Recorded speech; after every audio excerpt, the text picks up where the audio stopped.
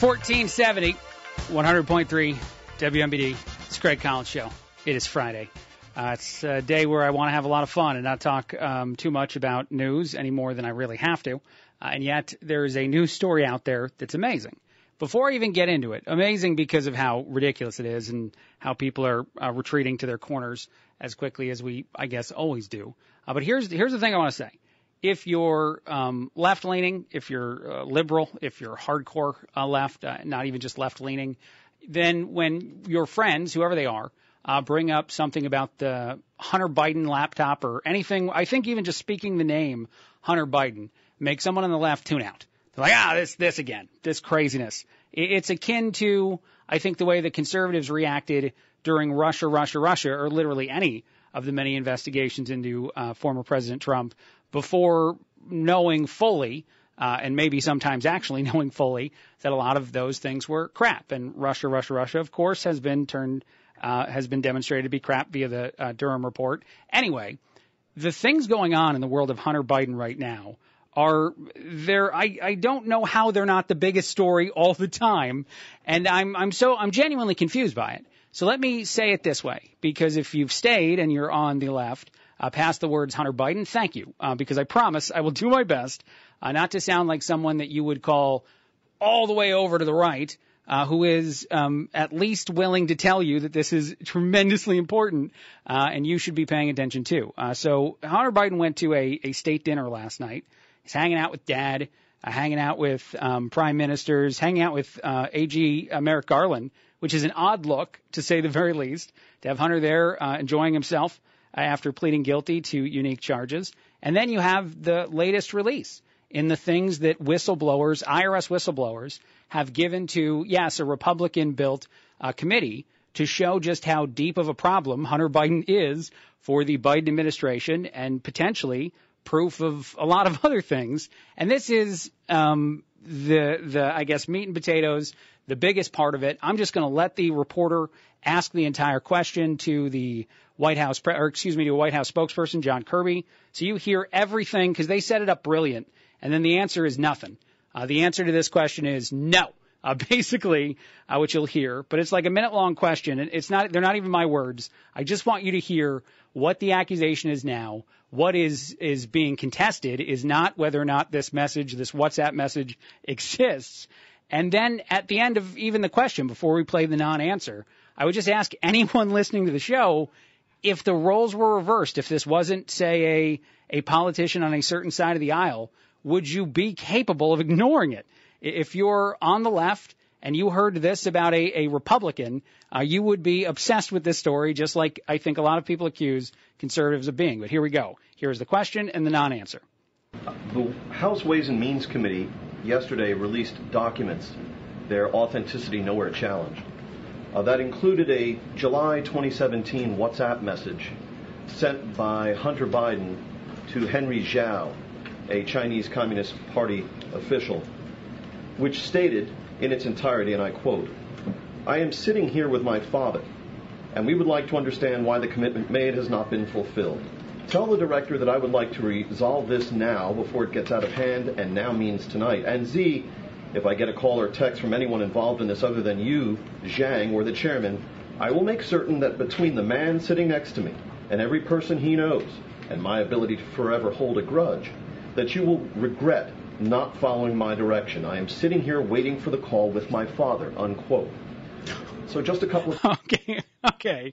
I don't know if you followed all that, but that is a uncontested part of this, that a whistleblower from the IRS stepped forward, said that there was proof of, or at least in the opinion of the IRS, significant, information provided and WhatsApp messages that demonstrate that Hunter Biden was leveraging a relationship with his father to get sweet business deals from other countries, from people in China or people in Ukraine or wherever it might be. That part is not even contested, which is nuts. Here we go. Questions about this. First, does this not undermine the president's claim during the 2020 campaign and the reaffirmations of that claim by his two press secretaries since then, that he never once discussed his son's overseas business dealings with him? No, and I'm not going to comment further on this. I'm not, James. Let me save you some. Let me save you some breath. If you're going to ask about this, I am not addressing. I know you do more. Here's the thing I would say about that moment right there, where it's like, James, if you're going to keep asking questions, just fill in the blank for me and let's skip it. Well, no. Sometimes in the world of being a good member of the world of journalism, which we have so few of today in this world, is to go ahead and ask each question and to hear the I'm not going to talk about that answer every single time, as opposed to just skipping over it. Because if the politician or the spokesperson in this case desires for you to skip over a topic, there's a reason why they do that. And the easiest thing for you to do that benefits them is just go ahead and not even ask the questions. But you should ask all the questions. You should hear all the I can't comment on that any further and then move on. But it's glaring. It is this Hunter Biden story that continues to develop and continues to have only so much exposure, if any exposure at all, in certain places in media. Is the newest Hunter Biden black eye. And I don't know why we can't fix these things. I'm being genuine about this. And I know that a lot of people listening would be like, of course, Craig, the media is corrupt. The media is so far left-leaning that they don't care about any of this. Certain friends of mine would say that they're a part of a system that's purposefully designed to not talk about these kind of things. But this should be a glaring black eye. These things cannot be ignored. It's like if your company is going out of business and they started selling all of the stuff that's in the office, like the desks, the computers, and they kept telling you had a job. And you're sitting there, you're like, I don't even have a computer anymore. And they're like, yeah, but you got a job. Don't worry. We're definitely not going out of business. You can't keep lying at some point. You have to eventually accept some version of the truth, which seems to be, at least the media does. Politicians can lie forever. And I don't know how we're not doing this. Here, I'll play a little bit more of this. More than I'd like you to have. I am not going to address this issue from this podium. I'm just not going to do it. All right. I'm not going to do it. Where was the precedent on the date? Thank you. Thanks, guys. Have a great weekend. Thanks, guys. I'm leaving. If we're going to keep talking about those questions, if I have 7 more voices in the room that want to ask me Hunter Biden stuff, I got to bounce. I got to be out. And so I go back to one other thing I said earlier this week. I don't mean to soapbox the beginning of the show, but darn it, we're here. When former President Trump sat down with Fox News, while he is very much at risk of going to jail for federal felony charges or federal, classified document mishandling charges, he sat down and did a 2-part interview. He went for round 2, and he answered a whole bunch of questions that, and I'm not saying every single thing he said was the truth. That part's sort of irrelevant to the point I'm trying to make. He answered every single one of those questions to the media, put it out there, which if it is a lie, it'll be used against him in court, which is the biggest reason you tell him not to do stuff. And he did it. He had what I think some would refer to as brass you-know-whats. And then you have this version of things where John Kirby, Karine Jean-Pierre, the White House spokesperson, just avoid discussing what are now incredibly important and valuable questions when you have a WhatsApp message that says, if you don't do what we tell you to do, my dad's coming and he's coming hard to wreck your life. And by the way, anyone that thinks that Biden, or at least you don't remember that Biden denied ever even talking about this stuff with Hunter, there is already a viral moment from, I think, 2020 when Peter Doocy, of course, is the guy who asks, but asked the, I think, then candidate for president, Joe Biden, now President Biden, of course, whether or not he ever talked to his son about this stuff. Mr. Vice President, how many times have you ever spoken to your son about his overseas business dealings? I've never spoken to my son about his overseas business dealings. And so how do you know? Here's what I know. I know Trump deserves to be investigated. He is violating every basic norm of a president. Sir, this might come back to bite you. I'm not saying that they have definitive proof still, which sounds ridiculous, but I think that's where you got to be from a legal standpoint. But they might not have definitive proof that the current president was much more involved in this just because they don't want it. Even CNN has a headline out there that said the IRS pushed for more charges against Hunter Biden, and for some reason, that's not what's going to happen. Even CNN's headline indicates that there seems to be some sort of ridiculous, corrupt sweetheart deal going on here for Hunter, and then you have more and more proof leaking out. However it's leaking out, the laptop from hell might be a part of it, but not all of it, because now there's whistleblowers saying this is broken, this is bad, and yet still it's not the dominant conversation anywhere. And I think that that's probably, you know who I blame, actually? Us, everybody. I blame everybody. I blame the idea that you can be so far to a side of the aisle now that you put your fingers in your ears and ignore anything that you think is manufactured by the other side, no matter what it is, and that's just how we behave, that's how we live, and because of that, it seems to be an available thing for media to ignore this. The media ignores this, and there's a lot of people who aren't saying, hey, I'd love more information about that Hunter Biden story, because so many have already decided it's not true just because of how polarized we are as people. So essentially what I'm saying is the politicians have won. They got what they wanted. They want you to be so polarized to a side that when something comes up that makes their team look bad potentially, you ignore it. You don't even make them explain it, which is sort of, as I said, the biggest shock to me that we're still – I know I sound naive. I can't help it. This seems to be so glaring. It seems to be the lighthouse staring you right in the face as you're headed toward the beach, and we still have people not discussing it. I have no idea. All right, I got to take a break. We'll do sillier stuff. It's a Friday, as I said, 1470, 100.3 WMBD. It's the Craig Collins Show. 1470, 100.3 WMBD. It's the Craig Collins Show. Thrilled to get an update in the world of Mark Zuckerberg versus Elon Musk, the fight, the battle, whatever it is. Version. I don't know how they're going to do it. Are they just going to box? Are they going to do Muay Thai, which is what Zuckerberg's been learning? UFC boss Dana White said that both guys are dead serious about fighting each other and that the UFC would somehow facilitate the fight. But you can't use UFC rules, man. Elon Musk is already at a disadvantage. I think you just got a straight box. I don't think there's a way you let it be anything other than that, and you just see who wins. Maybe Zuck would pull out then. I'm not sure. Who knows? The pay-per-view could cost $100. I'm not actually going to buy it. I said that yesterday, that I would want to buy this, but there's no reason. It's not going to be a good fight. It's going to be ugly. It's going to look bad. Elon Musk says that his fighting move is the walrus, which I talked about yesterday, which is just you lay on top of somebody. And yes, I know Zuckerberg has been learning how to fight, but even the viral video of him doing a couple different exhibition fights actually in the headline said Zuckerberg lost but showed a lot of heart. That's the way you talk about somebody who's not good at a sport but is still trying real hard to be good at a sport. That's the way you describe any player. Rudy, it's the Rudy move, and I love that movie. But he's just showing a lot of heart out there is not indication that he's a great fighter. So anybody who pays the $100, it's not going to be worth it. It's going to be a tremendous letdown. Depending on who else they put into that fight. I don't know where Zuckerberg and Elon would even fight on it. It would be wrong for professional fighters to fight before Elon and Zuck fight each other. But anyway, I'm obsessed with this. I'm thrilled about it, and I can't wait to watch whatever version of it winds up on social media long after it's been paid for. Or go to a bar, like a bar around town should do that fight, and then I don't want to pay a cover, but I'll figure it out. It's a thing that's out there. I saw this. This is more serious in nature. I had intended to talk to Max Armstrong, who longtime broadcaster, worked with me at that place up in Chicago for a while. I actually did a show that he was a part of. I produced a show that he was a part of, but he said he woke up today and had no voice. And if you know Max Armstrong, the broadcaster at all, his voice is very recognizable. So sadly, we won't be able to talk to him today, but hopefully sometime next week about the craziness that is the drought going on right now. But just as a replacement topic, still, I guess, somewhat serious, and then I promise I'll get to lighter stuff. The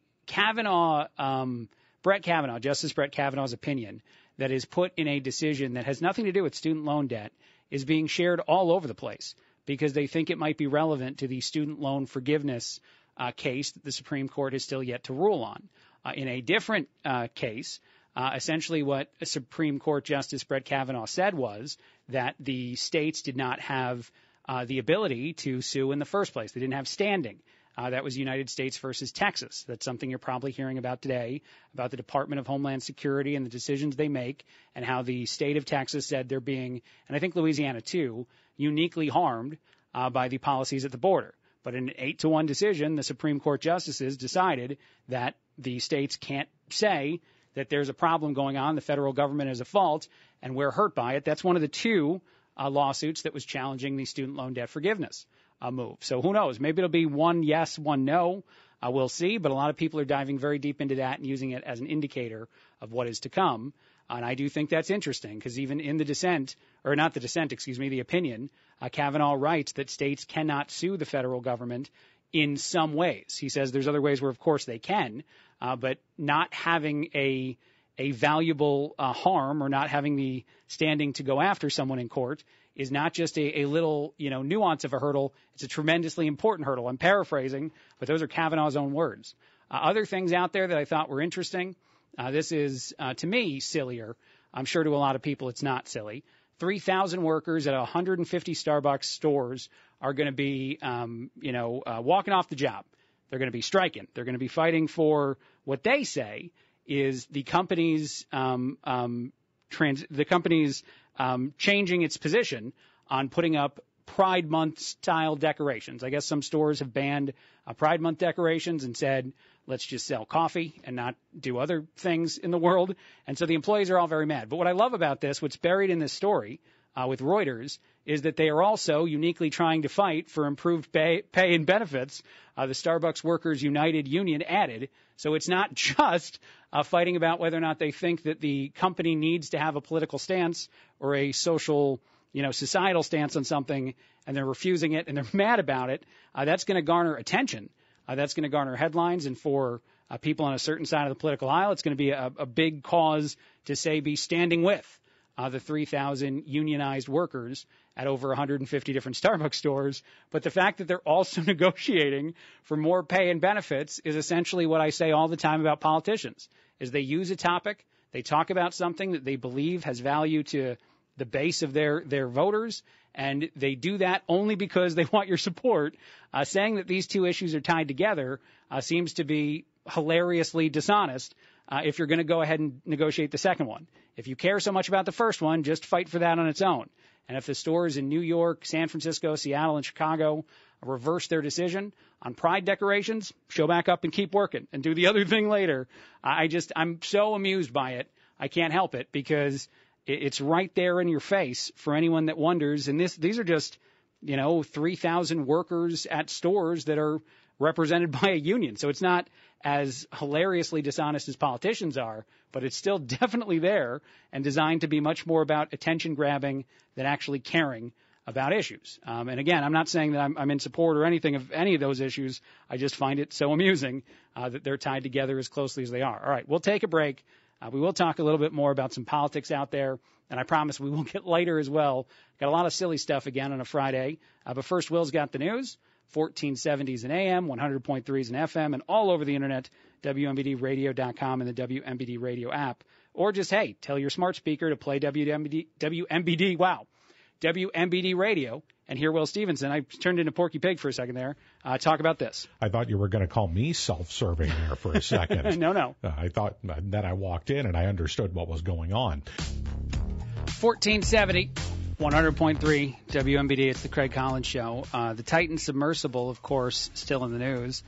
Yesterday, the discussion was about whether or not it was going to be discovered and the people were going to be saved, and that turned into, of course, the discussion about how finding the debris meant that it probably imploded, very, very likely imploded, and I think they're even more sure of that today, which means that the people on board, all five, died. Sadly, they died instantly, which is, and I was talking about it yesterday, a silver lining version of a thing compared to the belief that they might have run out of oxygen. But here's what I wanted to say today about this story is I don't know why. I'm trying to find the right way to say this because I'm worried about how this is going to come out, and I want to make sure you understand me correctly. It's a sad story. It's a tragic story.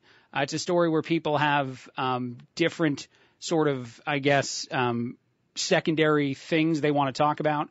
Some want to talk about how the people were all very wealthy and they were reckless with their money, and that's not really a valuable discussion because these people lost their lives and their families lost loved ones, and it doesn't feel like it matters anymore whether or not they should or shouldn't have taken that trip in the first place. It just feels like you want to talk about something else to begin with.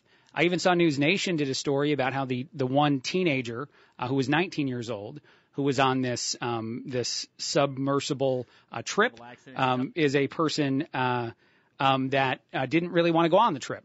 Someone that said that they were kind of really afraid of the idea of the trip in the first place. So that's awful and horrible.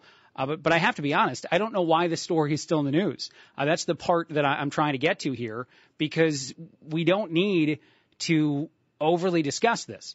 And so I'm doing it here because I thought that it's everywhere. I might as well talk about it. But I actually have no intention of bringing it up again today. It's a tragedy. It's over. We have the answer as to how the tragedy occurred, and we don't need to, in my opinion, discuss whether or not the people should have been on the trip, or even make it as dark and sort of, it seems almost, ratings and fear-mongering in the world of news to talk about the teenager who might not have wanted to go on the trip. Yeah, great if there are court cases or whatnot, and the company, if they acted recklessly, which a lot of people believe they did, winds up getting in trouble for it. But this feels like, to me, and I know some people actually have conspiracy theories about it. I'm not going that far. But something that's also broken about our news system is that we just continue to talk about these tragedies that exist in the world, even when no new information is really being provided anymore. It just seems as though it has to be the biggest story of the day, even though as far as your life is concerned, it's going to create no real difference from this point forward to give you any more information about it. And I don't know. That's just my feeling on it. I'll move on to other things. I just don't get the obsession with continuing to discuss it now that we know as many of the details as we know, and calling it a tragedy is easy because it is one. All right. Other stuff out there that I thought was interesting today. It is very hard to get away from the Hunter Biden story, the latest Hunter Biden story. Whistleblowers, 2 of them from the IRS, have come forward. We knew about them already and made certain accusations and even said certain things that are tremendously new, at least for you and I, over the last 24 hours about this WhatsApp message that Hunter Biden sent to someone in China, basically threatening that his father would do stuff if they don't make good on whatever the deal is that they have. Karine Jean-Pierre was asked a lot of questions by several members of the press about this today. I didn't play this before, so here's what she sounded like when trying to rebuff these questions. His son Hunter to the state dinner last night. I'm wondering if you could take us into the thinking and the decision-making of why the president decided to invite us. I'm just not going to get into family discussion, personal family discussion. As you know, Hunter is his son. I'm just not going to get into it. Let me ask you this. If Hunter Biden wasn't the president's son, would he have invited someone who had just reached a plea agreement with federal prosecutors? Well, No. A couple of things. Again, that's his son.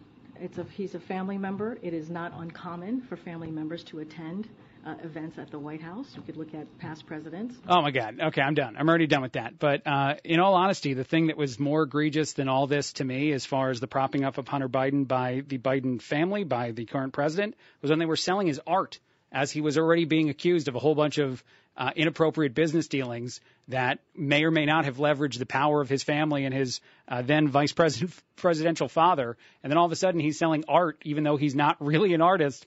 And the people he's selling it to are going to be a mystery. They're going to be anonymous. And then, well, now we're just going to tell Hunter who they are. All that happened. You remember early on in the presidency after Hunter was a topic of conversation and still seems to be propped up all the time. All right. Other things out there that I think are interesting that sort of land in the same hemisphere, the same area as this, is a question asked to Merrick Garland, the Attorney General, about the integrity of the Justice Department, and questions being asked about the Justice Department in general, and the easy 1, 2, 3 step that you go from Hunter Biden, the sweet deal that he got, that is definitely a sweetheart deal, and then what's going on with the former president, whether you think he did something illegal or not, the differences here are huge, and so it seems as though it's valuable to discuss. Here's how Merrick Garland shoots down even the idea that someone could say that, hey, there's some things going on here that seem to also be broken. I certainly understand that some have chosen to attack the integrity of the Justice Department as components and its employees by claiming that we do not treat like cases alike. This constitutes an attack on an institution that is essential to American democracy and essential to the safety of the American people. Nothing could be further from the truth. All right, here's the thing. What he just said right there is the scariest thing that I've heard in a while from anybody. He just said that we're not allowed to question stuff, which is something that's been said before. When people question the integrity of our election, one of the Democratic positions was, how dare you, sir? How dare you question the integrity of an election? That is tantamount to just begging our country to implode and blow up. While questioning things is good, That's something that the American system is designed around on purpose, the freedom to think and say what you want, believe what you want, and even ask for more information when you want more information on stuff. That's all stuff we're allowed to do, and our press is supposed to be doing on our behalf all the time. So when you say this is an attack on an important institution in our country, that in and of itself should be a defense of nothing ever, because it's just wrong, and it's the same thing that those other countries say that we don't want to be when we say stuff like, hey, why did this happen? Why did the government do this? How dare you question the state, sir? Shut up, is what they say all the time. So that's terrifying to me. But he went on to say, as you heard, nothing could be further from the truth. The Justice Department is fine. Everything is great here. And so one of two things is occurring. I'll just throw it out this way, because I'm not getting tinfoil hatty on a Friday, even if the tinfoil hat feels nicer and nicer on my head at times. One of two things is occurring. The Justice Department is so inept, so unaware of just how terrible the optics of certain things are, that they're definitely giving a sweetheart deal to the current son of the current president, and then definitely attacking Trump as hard as they can for their own reasons, because they hate Trump and what he said or did as far as the Justice Department or the intelligence community is concerned. And for some reason, they love Biden, and they don't think that Hunter Biden's a guy they need to take down. Or that second thing, there is a significant amount of corruption going on, and this is the worst attempt ever to hide it, because the attempts are not very good when you just say, yeah, everything's fine. You just leave us alone. Everything will be great. All right. One other thing, because I should talk about other stuff. As I said, it's very hard to get away from that. Pence calls for his 2024 rivals to back a 15-week federal abortion ban. This happened just last night. This is on the eve of the Dobbs anniversary, is what people are calling it. I did a very short deep dive yesterday, and I actually just started calling this Deep Dive Friday, about how many things did and how many things didn't change a year after the overturning of Roe versus Wade. One of the more significant things that did not happen, that a lot of politicians on the left said would happen, is not only that conservative states would change their laws, but they would go after anyone who crossed a state line and try to do something that, say, would be legal in Illinois that wouldn't be legal in Indiana. That has been argued to be a ridiculous and extreme version of thinking, because no state has tried to go after anyone for anything like that, if it's even occurred. There's no real news stories about it in the first place. And so this idea from Pence is calling for a more uniform decision in the world of abortion rights. And I will say this, and I know that it might be an unpopular opinion for some that listen to this show or that know me and my faith as a Catholic. If you overturn Roe versus Wade using Dobbs as the case to do it, and you say what the Supreme Court doesn't have is a right to make a decision in this world, and that states have the right to make the decision on their own, you are unlikely to succeed in a world where you try to create the exact opposite scenario. You go from a federal law that says abortion is completely allowed and states can't do anything about it, to a federal law that says abortion is banned at a certain point and states can't do anything about it. I would think the end result of that would be the same, and that anyone that actually truly talks about this would understand that if the Supreme Court changed its decision in the other ruling to allow for a federal ban on abortion to occur, then we're going to have a very messy conversation about what did and didn't happen in the world of the first case. And again, I know that that's an unpopular opinion, but that's my simplistic, probably overly simplistic opinion in reaction to that, because one of the biggest things I thought was a far left, democratically invented idea is that states that went another way on abortion rights would attack people who try to do something in a different state. Anyone that remembers when, and I don't, but I've been told by enough people this, when, say, drinking ages were different from one state to another state, you could go to a different state and drink at a younger age. These things all occur. Just one example. And so I do think it's an interesting stance by Pence, but it's a stance that would be unlikely to win in the world of our court system, and it would easily be challenged in any court system, I think, if it were something to pass. So whether it becomes an actual voting conversation for the American people is yet to be seen. And I know that Trump, I think specifically, doesn't really want abortion to be a focal point, even so much that DeSantis has pushed him to talk about it. But Trump would rather have that not be a focal point of his own campaign. A quick break, a lot more. 1470, 100.3 WMBD. It's the Craig Collins Show. 1470, 100.3 WMBD. It's the Craig Collins Show. Thrilled to have you with us. Friday, lots of stuff to talk about. Let's do some sillier things. Somebody put up as far as remember when this was a thing, post on social media. I guess there used to be an all-you-can-eat KFC buffet in Washington back in the early 2000s, and people are freaking out about it on social media, saying they would love to have an all-you-can-eat KFC buffet available now. I don't think that's a thing that's likely to happen, probably because of all the ridiculous costs of everything. But if you could, all you can eat anywhere, my simple question to you, and send me a text, 309-340-4464, where would it be? What restaurant, fast food place or otherwise, would you like an all-you-can-eat move? It probably has to be a price connected to the fanciness of the meal. You can't say that you want all-you-can-eat Alexander's Steakhouse and still pay the same price as all-you-can-eat KFC. It's going to be different, but I'd love to know. 309-340-4464, all-you-can-eat, what places make sense.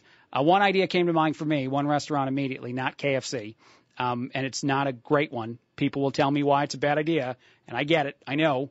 Bathroom breaks would be the rest of my day, but I think Taco Bell. I think a great buffet would be a Taco Bell buffet where I just eat as many hard-shell tacos as I possibly can. I pay a single flat rate. I hang out there for the entirety of a day, and then it's great. They had an all-you-can-eat buffet for a KFC. I just got a text from a 309 in Bartonville. This is real. Barton, Tucky had its own version of an all-you-can-eat buffet. That's amazing, man. I didn't know about that, but that was in the early 2000s as well. So other KFC all-you-can-eats existed. 309, we want that to come back, or you want a different store to do it? Monocle's Pizza is what someone just said. They'd like an all-you-can-eat. I remember the Pizza Hut move where you actually sat down. They had the nice all-you-can-eat salad situation, and then you just had a couple. I don't know. Pizza to me, you can already figure it out. You can get 2 pizzas, 3 pizzas. You can be fine. You don't need more. The all-you-can-eat move, I think, is more valuable in the world of smaller food. That's my opinion. Not telling you you're wrong. Arby's, no doubt, is what someone else just texted in, another 309. Arby's is a good move. Buffalo Wild Wings, all you can eat at BW3s. I like that move too. That's good, but let me know. Where would you like to see an all-you-can-eat thing, and how crazy would you go in the world of how everything is so expensive today? I feel like people would start at the beginning of the day and just stay there for the whole day, and that would be a move you do every so often. Other stuff out there, I thought this was interesting. According to social media, there is a new form of cheating that exists in a relationship, whether it's just Avanti's, all you can eat. That's a great move from someone who just texted that one in. And I don't know if they have anything like that, but they should. That would be really good. Avanti's, please work on that. Please work on that soon. I know they have the all you can eat pasta, though, so they have a version of it. But all you can eat anything on the menu would be even better. Let's do this. Micro cheating, according to some now on social media, 25 million views on some of these takes, involves any sort of interacting with an ex on social media, because you can now stay connected to anybody differently than in the past. If you like photos of an ex, if you confide anything in your ex, these are all problems. These are all defined now officially by the young people as a form of cheating. I don't stay friends with exes.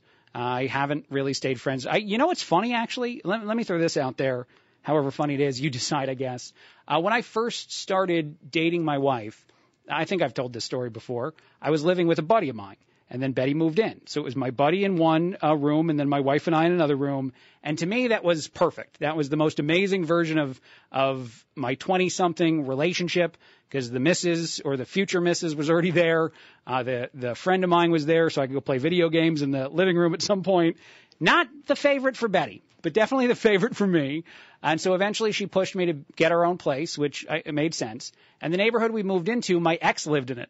So when we moved, I think it was within a week or two of just walking around. A thing Betty and I like to do is just kind of go on walks in whatever neighborhood we're in. And boom, there was an ex that I had dated kind of recently before I started in a relationship with Betty, just kind of there. And I remember we quickly moved out of that neighborhood too. Probably more me being willing to do it than Betty pushing me to do it. But that was a funny sort of win-loss situation in the world. And she was friendly with us. She'd walk up and talk to us. She was a waitress at one of the restaurants that was really close to our house that we both really liked and had never seen her at before. It was a unique situation.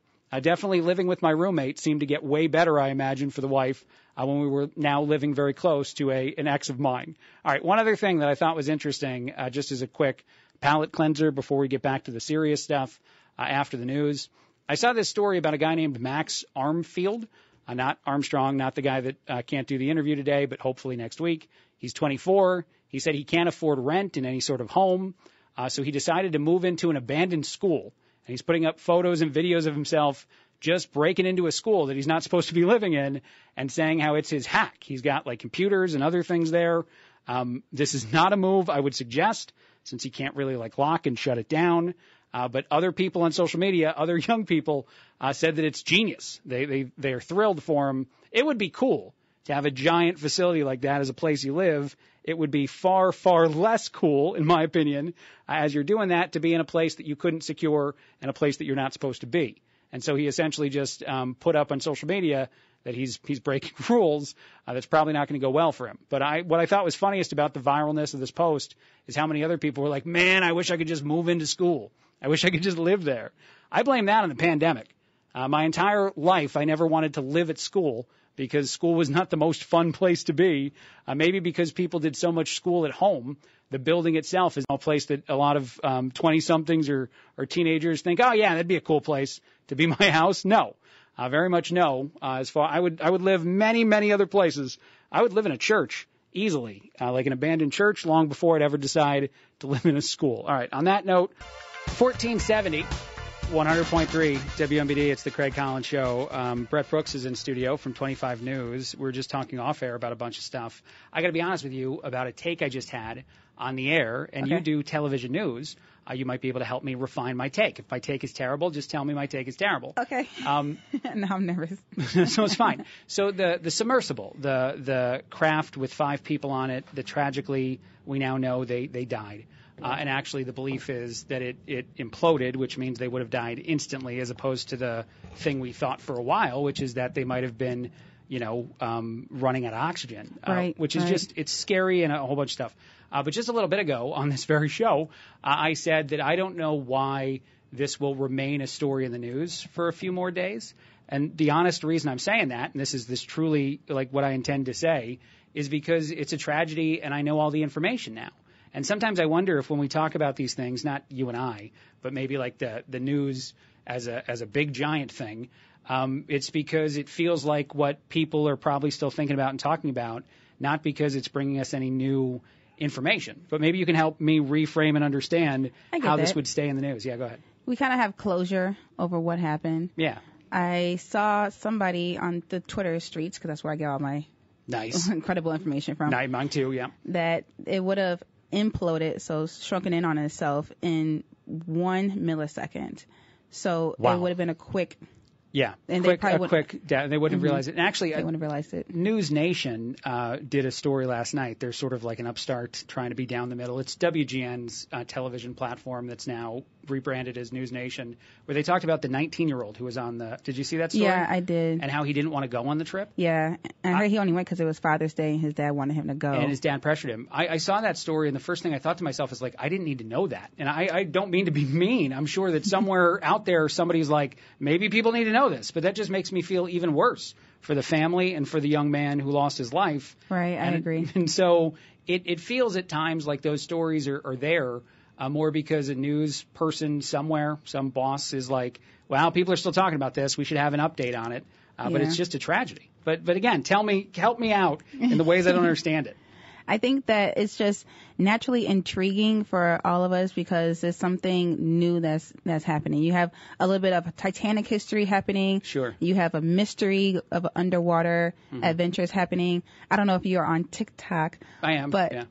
The ocean mysteries is a really big TikTok trend. Sure. So I think this just kind of adds more into it. There's also some conspiracies floating around. There are. Because they were billionaires, and I think the 19-year-old is the most humanizing aspect to it. Yeah, the most devastating. And I think what's also hard to wrap my head around personally is the fact that there's also those refugees who got lost in Greek waters and off the boat, and that isn't being talked about as much. But I think that people are just naturally drawn to a story that has a lot of holes in it. But now that since we kind of do have those answers, I do think maybe it might go away, but maybe it won't. While. Yeah, I don't know. It's something that's, and I'm not even trying to like tell on my own news department because I know Will is providing updates and going to his desk and probably being like, Collins, why are you saying these things? And I think also because now we have that information today that it imploded, but I was told that they heard the sound, the Navy heard the sound of the implosion days ago, and I think the countdown of the oxygen leaving is what kept us intrigued because we was holding out hope for those hours. No, for sure. I understand the dominance the last couple of days. I guess the only thing I was saying is I'm not sure that I will understand if it has continued dominance as a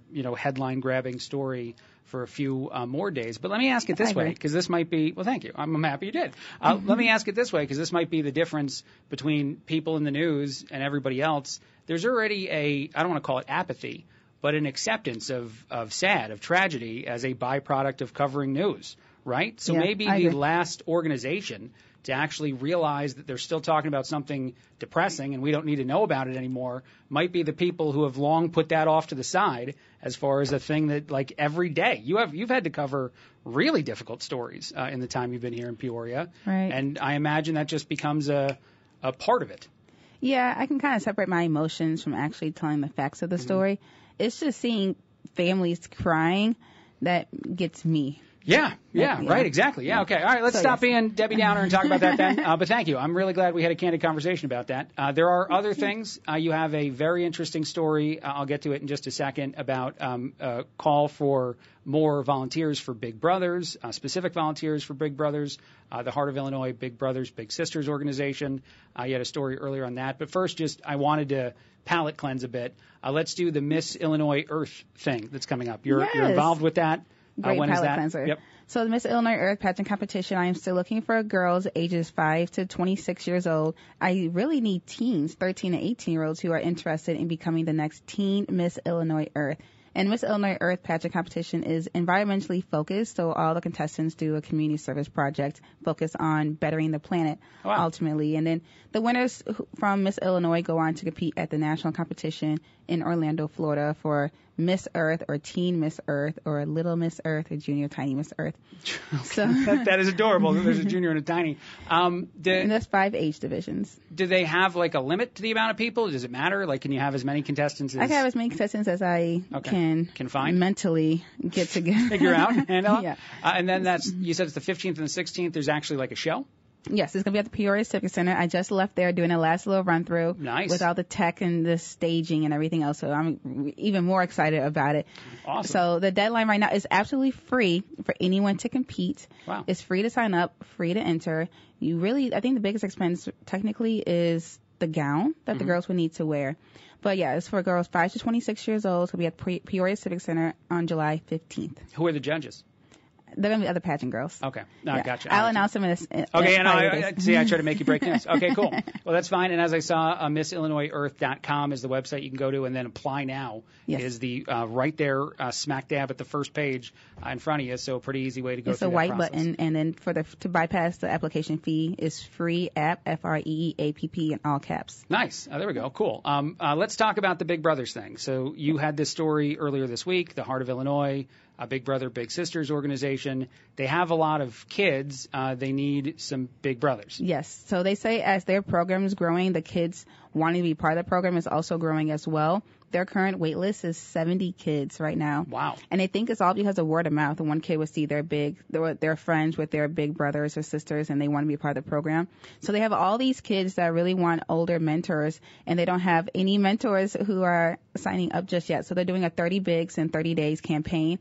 It ends on June 30th, and they're specifically looking for more black men who want to be big brothers, because I think about out of the 70 kids, 50, I don't know if it's 50% or 55 kids are all black boys, black or brown boys. Sure. So they really want to pair them with black men who look like them so they can have those kind of dialogue and that kind of conversation. Sure. And this is just their way of trying to help curb some of the violence that we see typically happen in the summer. Yeah, and we were talking about this a little bit off the air. You said that you're actually kind of participating, being a big sister. Yes, they convinced me to be a big sister. Nice. Round 2, I think I did fine the first go around my actual little sister. So nice. Hopefully I don't traumatize someone else's kid. There you go. I think I'm going to do it too. I think that I'll just be a part of it, however I can help out. Because I'd like to be a big brother to somebody. And actually, you pointed out a second ago, asking for black men to get involved because black kids would have unique questions that I know I can't answer. I know that there'd be some questions that'd be asked of me, and I'd look at a kid and be like, that's a good one, man. That's a real good one. But what they were saying, that the kids just really want friends, and you don't know what kids are going through nowadays, but sometimes they don't feel like they could talk to their parents or their sisters, their actual sisters and brothers about the issues that they're facing. Yeah. So they just probably just need like a nice listening ear.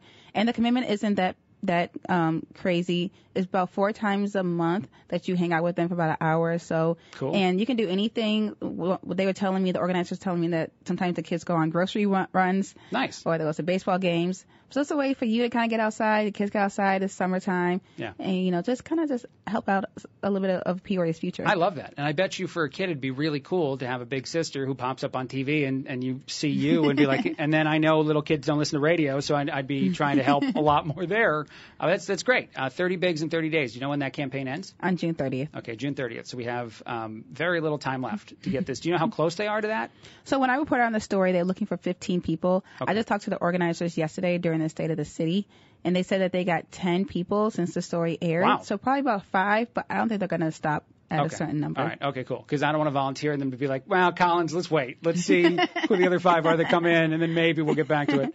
Anything else you've been reporting on? Anything that's coming up for you that you'll be covering over the weekend? Yes. So I am headed towards, I'm doing 2 things. The Agent Orange awareness ride in Pekin. This is the AMVETS, and they are having a bicycle ride. Registration is at 9 to 11:30 at the Post. Cool. I'm assuming the one in Pekin, North Pekin Post. And then also the June Outdoor Market at SLE on Pioneer Parkway is happening. This is with the Minority Business Development Center, Gary Moore's brainchild. Nice. And this is a marketplace that is happening from 11 a.m. to 3 p.m. He actually has a book out for this food, vendors, music, and fellowship that's happening there. That's from 11 to 3. You work a lot of weekends, right? Like yes. Almost every weekend you're out somewhere? Yes, but okay. I should be done on Saturdays at least. Friday and Saturday are my off days here moving forward. I was curious if you ever walk into an event just as Brett Brooks, the person, not the reporter, and people look at you like, why is the news covering this? Since you work so much over the weekend? Yeah. Maybe you show up at a party and someone's like, 25 is here. Let's go ahead and tell her our story. Typically. You're like, please let me just be here to hang out? Oh, no. I got to tell you a story off air. I went out with this guy. That's all he wanted to talk about was the news. On Taco Tuesday. Okay. And I was like, okay, I don't mind going out, but all he wants to talk about was what Anchor was doing what, how I do these stories, how I report, my on-air presence. And I was like, can you just enjoy the tacos? I am off the clock. You know what's interesting about that is I've been married a long time now, but all my buddies who still date, like I tell them they shouldn't do the deep social media dive into the people they're going out with for a first date. They still do it, and then they have nothing to ask that they don't already know the answer to. You're unique. That's interesting. You're on television, so someone doesn't really do a deep dive to see Brett Brooks. You just turn on the news and you're reporting on stuff. That's his version of stalking your Instagram, I think, a little bit. And he definitely got it wrong. I don't know. I'm defending him a bit. There's no second date. No. No, okay. There isn't. All right. Too bad, buddy. It's fun. I'm glad we talked about that on the radio. All right. Anything else before I let you go? That's mainly the main thing. There was an arrest in the Pekin homicide. It was a double homicide. This was just breaking news into our. Oh, wow. A few minutes ago. The 17-year-old who had the hit and run with the person on the moped was arrested. He's being charged as an adult. Okay. All right. Thank you for that. There is an arrest because I know people were wondering because I knew he was on the run for a little bit. Yeah, perfect. Thank you very much for that. Quick break. Look at you doing your job. Did you do that during the date? Did you give him updates on the news during the date? No, I was trying to enjoy my tacos. Okay, it was really good. And it wasn't your fault. Wait, can I give a shout out to the people at Jalapenos who entertained our little conversation and had the best tacos on Tuesday. So if you're looking for a good Taco Tuesday spot, Jalapenos in Metro Center. Yes, I will also say that the VFW in Peoria Heights has an underrated Taco Tuesday as well. Oh, yeah. Well, I just moved to the Heights, so maybe I'll try that. There you go. The guy who makes them is from Mexico, and my wife had a big, giant conversation with him about how authentic they taste. It's a great thing. But you have 2 Taco Tuesday spots. Quick break. A lot more. 1470. We do everything on the show. 1470, 100.3 WMBD. 1470, 100.3 WMBD. It's the Craig Collins Show. Thank you again to Brent Brooks of 25 News for hanging out. giving us some insider information to the stuff she's been covering and the stuff coming up on TV. 25 News is our television partner. MissIllinoisEarth.com, the website to sign up to be a part of the beauty pageant that'll happen on July 15th and 16th here in town that she's actually running. She has won that one before, not here in Peoria. It's the first time it will ever be here in Peoria. So interesting for sure. For anyone that wants to sign up and be a part of that. And they're looking for a lot of different age groups, as she said a bit ago. Other things out there, I think this is interesting. Furby is coming back. Hasbro is bringing back the toy after 7 years of it not being on the market. I feel like it's been longer than 7 years. It's the 25th anniversary of the original Furby Mania that swept the nation, is being said here. So Furby is now available once again. Don't buy it. This is my hot take. Unless there's somebody out there that's advertising with us that's selling Furbies, then I guess I'll buy it from them. Go buy a used one that's at some sort of store that no one is buying, even like a Goodwill or something. I'm sure you can track down a Furby. Don't get the new one. The new one's $70. That's an insane amount of money to pay for a brand new Furby. Apparently it has 5 voice activated modes, and you do not need it. Do not buy it. That is my hot take. I've never got the Furby thing. Someone explain that to me. 309-340-4464. I don't understand why Furbies were ever a popular thing. I'm a millennial. I'm in my late 30s, so I'm pretty sure that I was not at all paying attention the first time this whole thing happened. I was alive, but I didn't care. And now, it's happening again, or at least they're trying to make it happen again. I just think they look dumb and creepy. But again, the biggest reason I'm telling you not to buy one is not because of my Furby hate that I didn't know was as strong as it is until right now. As I said then on the radio, but it's actually because you can very easily, for a lot less money, obtain yourself a Furby, an OG Furby, people. That's got to be better somehow. I don't know. I ridicule people, and then I buy things like the pop figurines that Scott Robbins gets made fun of by Mark Lee Van Camp and Robbins. I buy those too, so I know to each their own. Do what you want, I guess, but I think it's a waste of money. Arizona Iced Tea has a new alcoholic version of its product. It does not cost 99 cents, which is very sad. It's called Arizona Hard. It has 5% alcohol in it. I'm sure some people can make some other jokes I'm not going to make about the name of that product. It'll cost $3.49 for a 22-ounce can of Arizona iced tea chock full of liquor, which you can just make on your – actually, these are 2 for 2 for things you shouldn't spend your money on. You can do this yourself, people. You can buy a 99-cent or whatever Arizona iced tea costs now. I feel like it might be more than $1. I haven't bought one in a bit. And you can add alcohol to it to your heart's delight. You can do all this on your own. You could probably even bring an Arizona iced tea into the VFW in Peoria Heights, and they can add the alcohol for you, and you don't need to spend $3.49 on a can that's probably not going to be as heavy of a pour as some of the amazing bartenders at the VFW. Highly recommend. And actually, if my wife is behind the bar, which she's done just once so far, definitely the pour is going to be way too heavy or exactly too heavy, depending on who you are out there. Betty does not want to, I think, change that part of her. I think it's going to help her get a lot of tips if she's ever a bartender at some point down the road. All right, other things out there, too, that I thought were interesting. I love this. There's a style trend on social media, on places like TikTok.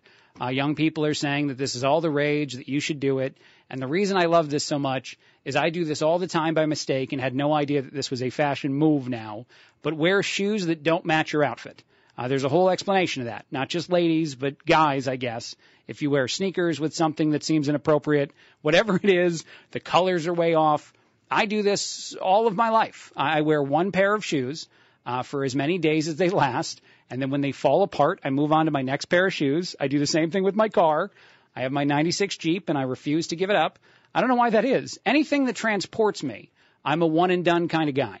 One pair of shoes, one car, don't want to change anything. But so I'm told a lot, even by Betty, that there are outfits I put on, and she looks down at the shoes. She's like, come on, those shoes don't look right for that. You got a pair of dress shoes on with some shorts. And I'm like, I don't know. I got shoes. I have clothes. But apparently this is very trendy. I'm very popular now. So thank you to anyone out there, all the young people that turn this into a thing that probably none of my friends will even really accept as a thing, and they'll still joke about my terrible fashion decisions. But somebody somewhere is going to be impressed with me, and that's, I guess, all that matters, because I don't care. I don't care at all. I like the one shoe, one car, one move, one cooking apparatus. I like to do just one thing if I can, in a lot of ways in my life. I get married just the one time. I'm hoping that's going to stay unless Betty wises up and realizes that I'm ridiculous. But I think that's a life plan, or that should be on my bumper sticker, is Craig. I only do stuff once. Except for this show, because I do it multiple times a week. All right, I'm finding a lot of holes in my problem again. I'm finding a lot of other things you could be saying into your radio as far as issues with my stance. But Will's got the news. I'm going to pretend none of this happened. 1470 is an AM, 100.3 is an FM. I just do one thing. Who am I? All over the internet, WMBDradio.com. And the WMBD radio app. We'll talk about stuff that's not the stuff I'm talking about. Well, let me just say first, though, that I've seen people make fashion decisions worse than yours. Thank you, sir. You're fine. Why, everything is fine. Everything's great. As for everything else you do, I'll give you the number to my therapist later. Thanks, buddy. I don't know if I want that. I feel like that therapist is already at their limit, though. You think so? Yeah, I don't think they can take on anybody else. Yeah, wait till you find out why. All right.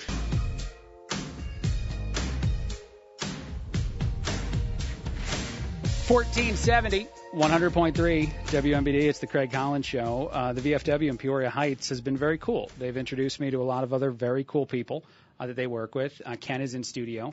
He is the creator, the producer, the organizer, the everything. He's the guy in the world of Flutes for Vets of Central Illinois.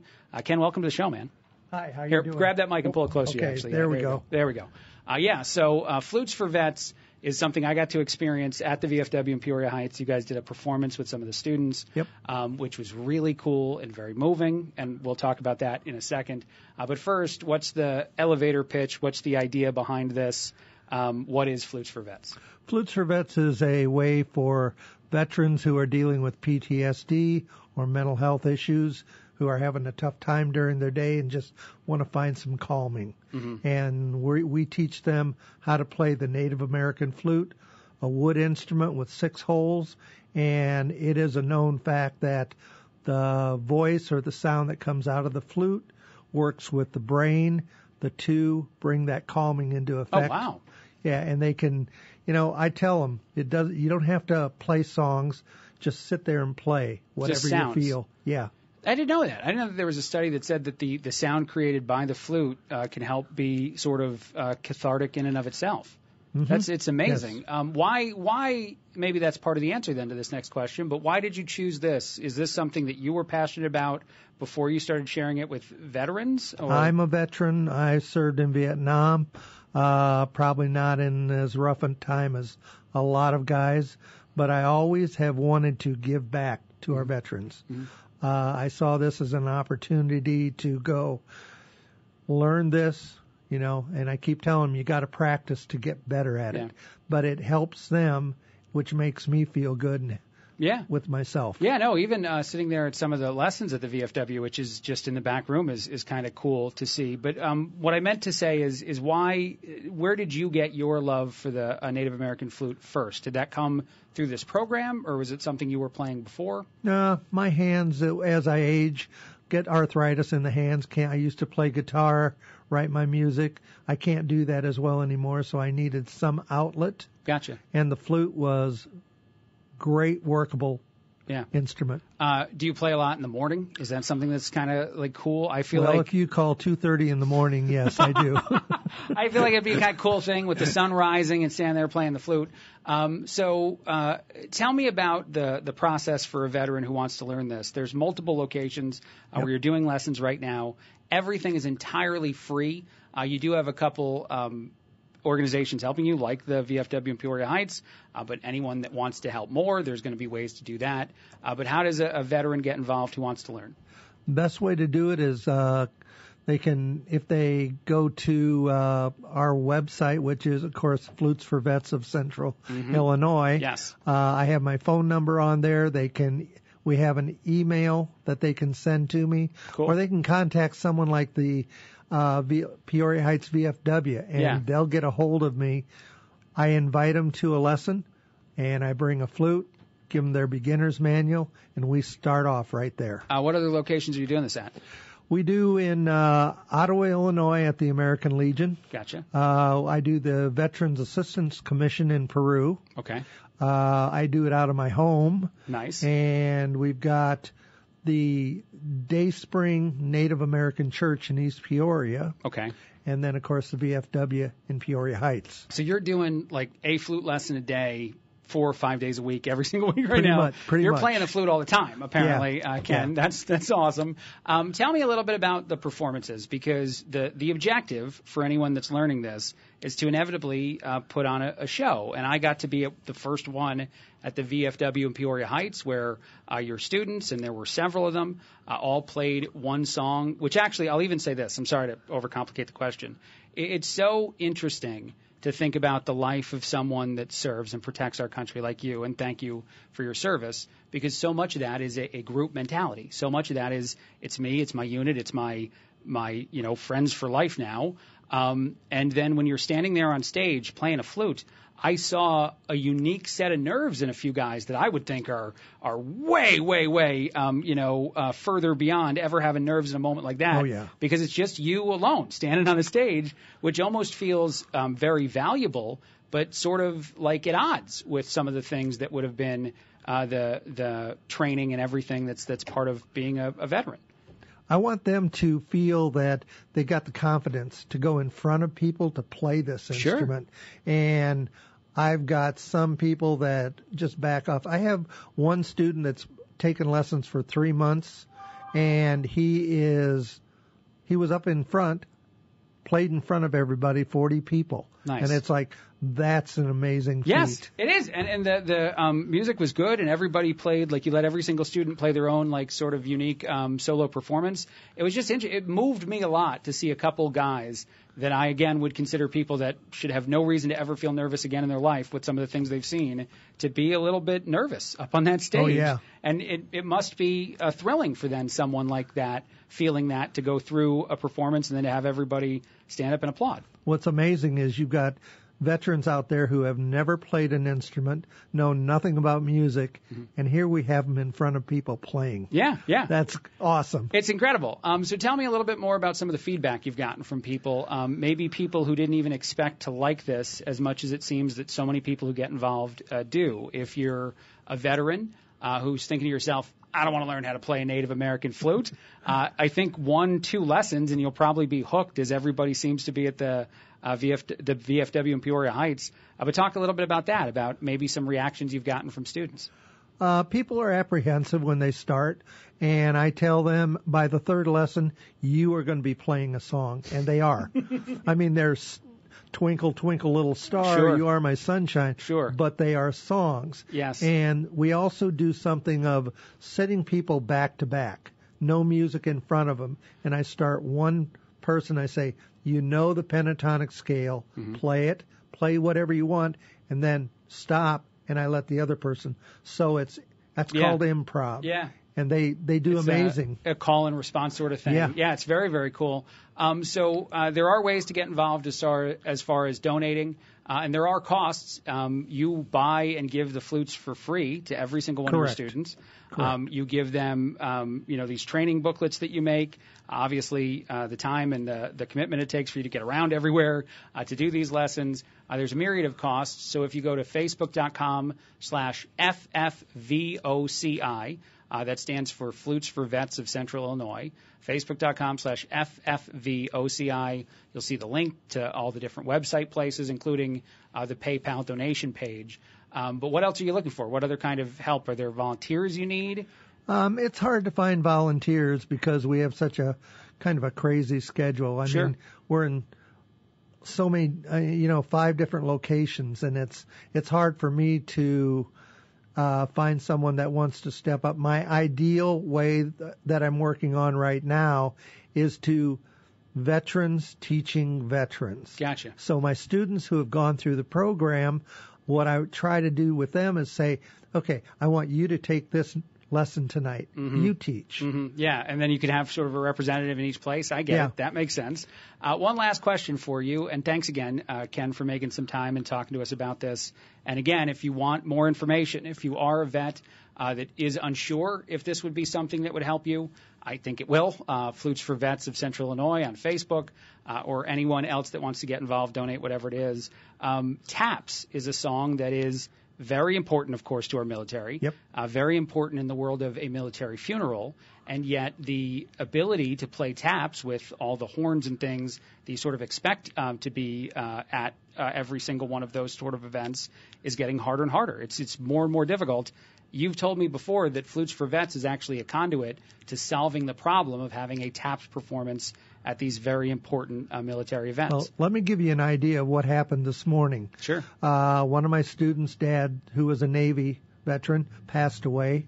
And so Randy asked me to play at his dad's funeral, play taps. Wow. Never know for sure how the other posts are going to react, or how, in this case, it was 2 Navy personnel.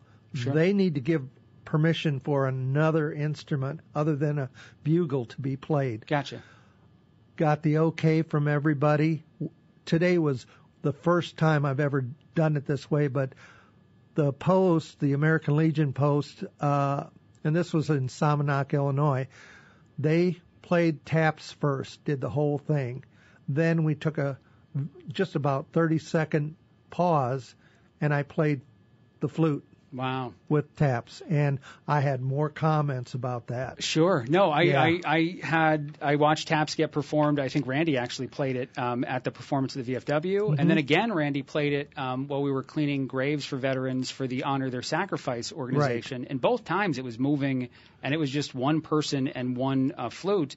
But again, since there actually is, believe it or not, a challenge in the world of finding people that can show up to things like military funerals and play that very important song, having someone with a flute, which is a much easier, accessible thing, is a important solution to making sure that song is played at every single moment like that. Let me tell you another situation. Sure. Every year on Memorial Day at 3 o'clock in the afternoon, all across America, they ask anybody that plays any kind of an instrument to go somewhere and play taps. Wow. So I had 16 veterans that I had talked to and said, 3 o'clock on Memorial Day, go outside, wherever you're at, play taps.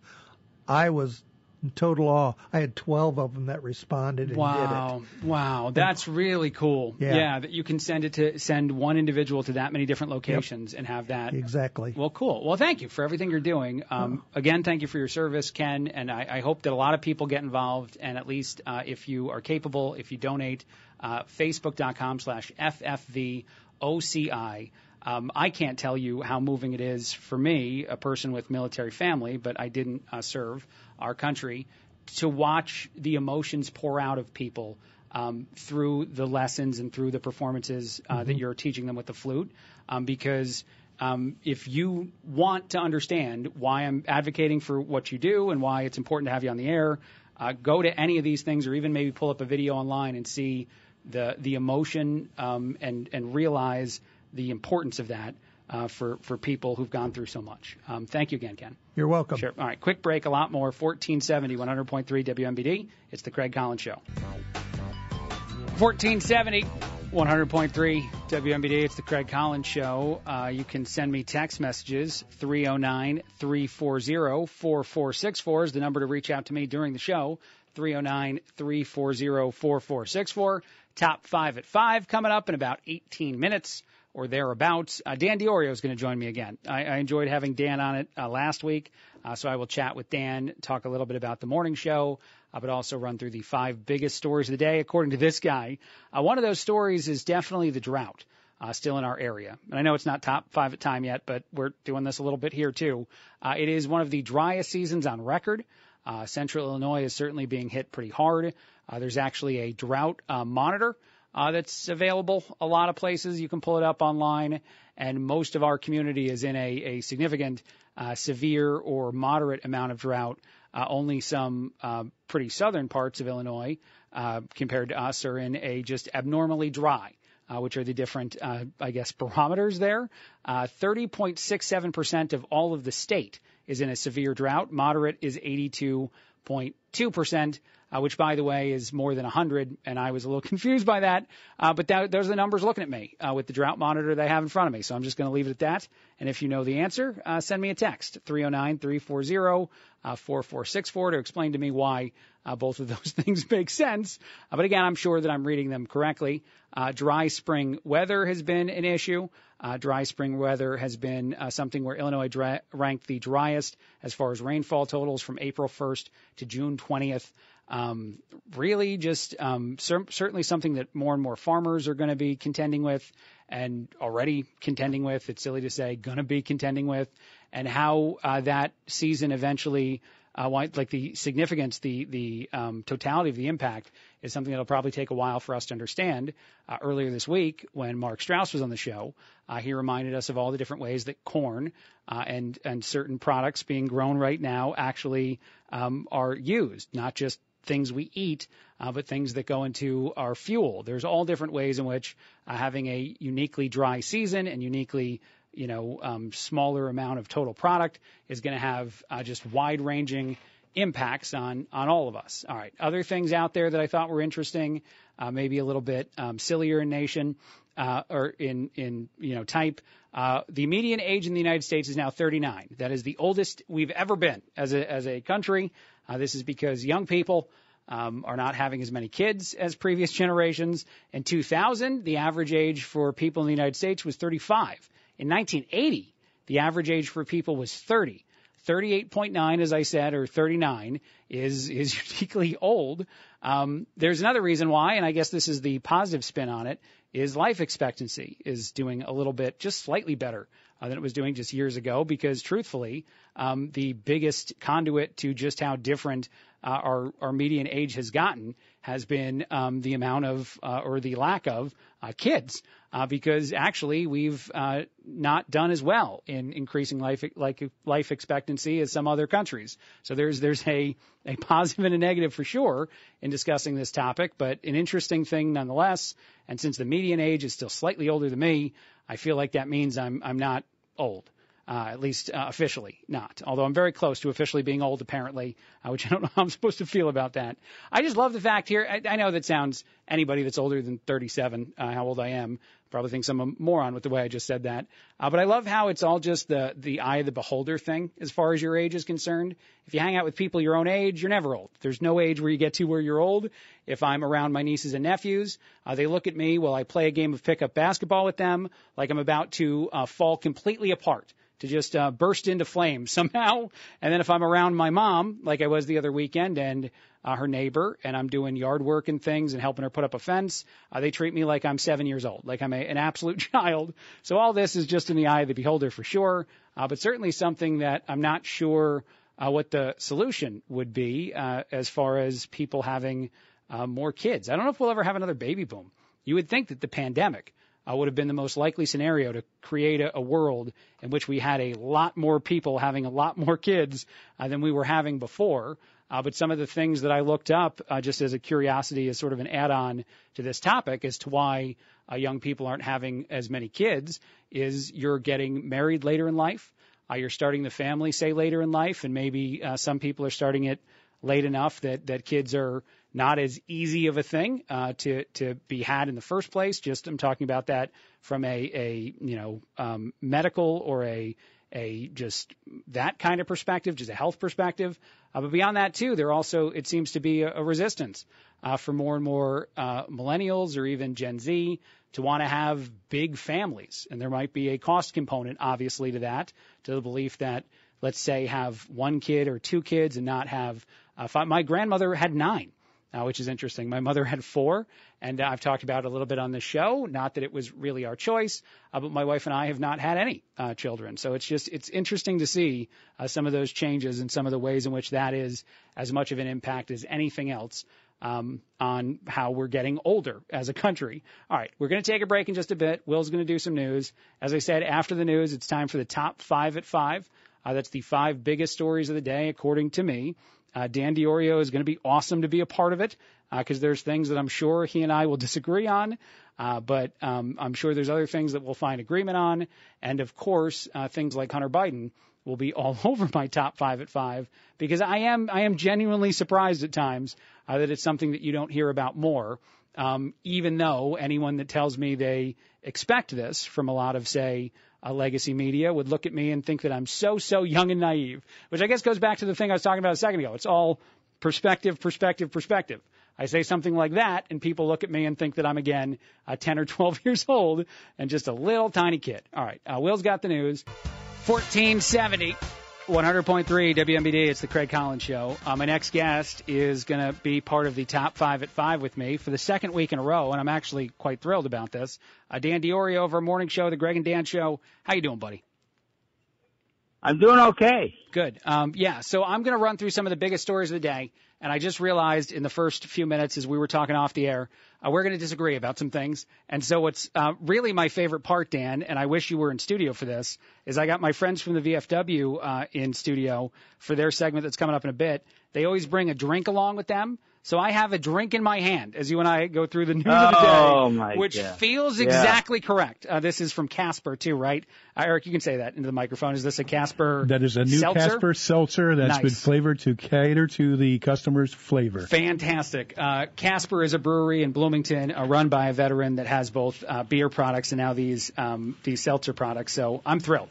So let's start with the first one. By the way, yes. I have to tell you, my love for veterans, the way they're treated after they get out of service is a little hinky to me. Yeah, it's terrible. I'm one of those people who think that if you serve in combat, you should get free health care wherever you go. Yeah, I think we should give a lot of stuff to veterans for free. Oh, I feel like there should be a yeah. lot of things that you just walk around and like stuff's just handed to you while you're out and about on your day-to-day life. Anyway, we'll get to that. Eric seems happy with that. We'll get to that in a bit. Let's do the topics of the day. The first one, the one that we both have a unique take that I don't think is really out there that much on, is the tragedy of the submarine. The 5 people that they were trying to rescue for the last couple days likely died within an hour and a half into that trip on Sunday because the submarine, the submersible, was found and it had imploded. My take today, Dan, just quickly, has been I don't know why this is going to remain a dominant news story. We know the ending now. The mystery of saving them is gone.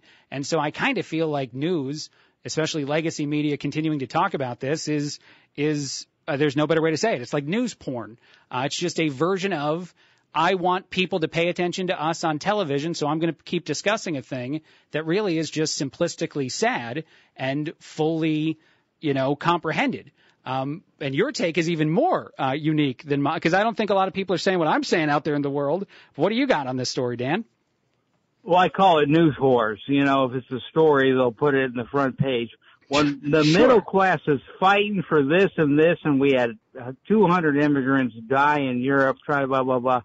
This is I said this from the beginning, this is the top story. Rich, entitled arrogance should never be the top story. Now, I'm going to condense this real quick. Sure. So you, Craig Collins, want to go to climb Mount Everest. Sure. Yeah, okay, I do. For whatever reason, you do it. Mm-hmm. Okay? It's your personal journey. And if you are up there and dying, we're not coming to your help because you paid the Sherpa brothers in $40,000 or $50,000 to go up there. Yeah. It's the responsibility of the Sherpa brothers to have helicopters, GPS to rescue you. All right. This is not, you're not doing anything for humanity. Yeah, it's your personal journey. I understand. Okay. I understand. So, okay, go ahead. I have something I want to say in response to that idea, but I'm going to write it down. The Titan exploration was a bunch of rich people going down to explore. No scientist said, oh my gosh, they were supposed to drop the kilometer, which would have saved oil. This was an individual, personal expedition. Mm-hmm. They went down there, and James Cameron likened it to the Titanic. There were warnings. Yeah. They went out, they ignored all the warnings, and they did it. Mm-hmm. And now everyone, this is blah, blah, blah. Yeah. I'm like, No. Sure. So here. These were rich, entitled people who went down there, and the Titan Company, part of your $250,000 should have had a $10 million retainer to have the Coast Guard and sonar and scientists to back you up. All right. So they went down there blind, and now everyone, we got to save them. No. The Titan Company should have saved them. Yeah, so it's a bunch of rich, entitled people who went down there. Right. This is not a headline. It's like going to Mount Everest. You want to do it? You die up there. You die up there. Here, I appreciate it, and I want my shot to counter argue some of these things. The first thing that I think is this is tremendously unique as far as the story goes. It's not like, and as you described them, rich, entitled people take this trip and get lost every single day, and they're asking for every single part of, say, the Canadian government or our government or anyone else to save them. And the capability to save people is something that I think we care about. I think our military cares about it. I think other militaries care about it. So even if people on board those ships that tried to go and find these individuals thought to themselves, man, this is maybe excessive use of our capability and the cost it takes to get us to go a place. But I imagine every single person, when asked the follow-up question, you want to try to save a life, they'd all say yes. And I would say yes to that. I'm proud of a country that chooses to try to save lives if we think we can. And that's the reason it was in the news for the last couple of days, is there was a belief that they were still alive. They were trapped and maybe suffocating slowly. And so we moved heaven and earth as much as we could. The other thing about the entitled aspect, I don't think that makes you undeserving of being saved. I just don't think it does. No. And even more importantly, if people have the means and they spend their money recklessly, I understand the idea that means what eventually happened here is something they probably should have seen coming or probably shouldn't have chosen to spend all the money on. But it doesn't change any of the other positions for me that they had the money to go do However, that. It doesn't make me mad. Go ahead. Yeah, sure. Here's my position. You pay $250,000. Spend $500,000, and the captain of that says, what happens if we do it? We have a $10 million retainer because I'm responsible for you. Yeah. We're to call in scientists, the Coast Guard. Sure. I have a $10 million retainer to save your lives. Yeah. It's not the public's problem. It's my problem as the captain, and I got all the resources of ships. Well, you know what I can actually say, you know what I say in response to that, and that is an interesting idea, is then the places that chose to spend this government money, the organizations, whoever they are, they should go after the company. They should go after the company that owns Titan, much like the city of Chicago sued Jussie Smollett after they realized that he made up that whole story, and they went after him for all the costs and all the police and time, manpower, in trying to figure out something that was bogus to begin with. But none of that, again, precludes anyone from the first part, which is the trying to save lives. It just simply makes sense to me. Beyond that, though, man, I guess the only other thing I'd say about this is, to me now, it is a story that doesn't have very much value in our day-to-day lives because we know the sad and tragic ending. And I still think of it as a sad and tragic ending, even if the people who are on board that sub have way more money than I'll ever have. It's still awful. Yeah, go ahead. My headline is Titan sinks. It's almost attempted murder. That guy did not have, he didn't do the inspections, he didn't do anything. Yeah. And I'm like, it's tragedy. Yes, it's tragedy of recklessness, careless. We played a thing on the Coast Guard. He goes, you go down under 2,000 feet. We have ships. We have sonars. We have everything available. Yeah. It is dangerous down, and to go down there with any backup is reckless, careless. But you know what it is? And it is a lesson to human nature. Sure. Oh, I will say one other thing. We all do it. I don't think the news obsession was because they were rich people who somehow benefited from being rich people and that we cared about them. I think the reason that it was a news headline for the last few days, and as I said, I don't think it really should remain a news headline anymore, is because of the uniqueness of it. When you talk about migrants migrants are crossing the border every single day in record numbers, and it becomes an unmanageable thing to discuss. Let's talk about the violence in Chicago. Over the weekend, the Juneteenth weekend, which is, of course, that Monday, a celebration of the end of slavery in parts of our country that pretended slavery wasn't over, horrific in and of itself. But there were multiple murders over the weekend in Chicago in the black community, and that is not talked about and discussed anymore because that is something that occurs every single weekend. We become immune, and the news becomes immune to some of the – I don't think it's a misrepresentation in that way or a lack of discussion because somehow the news people are being racist or the news people are not caring about the plight of people that aren't, billionaires and millionaires. I think it's because of how utterly, odd this story is compared to the stories of every day. And I think that there are solutions. I will say the word ratings whore. Sure, I think that now. CNBC. Yeah, I think so now. It's ratings whore. I think if they continue to talk about it because they think that's what people want to hear, they're not reporting news. They're just catering to whatever they think will get them the most. I'm a blue collar guy. We're struggling to pay bills. This is not a story to me. Anyway. All right. So one other thing. Second thing. The Elon Musk versus the last one. The Elon Musk versus Mark Zuckerberg thing. Oh, I love this. So it's a cage match. Right. And they say Joe Rogan may actually call this. Right. And I love the cage match idea. I don't know what it sends to our nation, barbaric, but I love all this thing. And my undercard on this is the Glam Jam. It's Marjorie Taylor Greene and Lauren Boebert in the cage. They don't want to fight each other, though, man. They wouldn't want it. You got to have Lauren Boebert take on AOC. That's a fight that people want to see. That's a fight they want to have. Oh, I want to see it. Yeah, Marjorie Taylor Greene. And I'm thinking, go ahead. The cage match idea is great. So President Xi, and I think we need to be diplomats. We should be talking to China, even though they're our adversaries / enemies. They're not talking to us, Dan.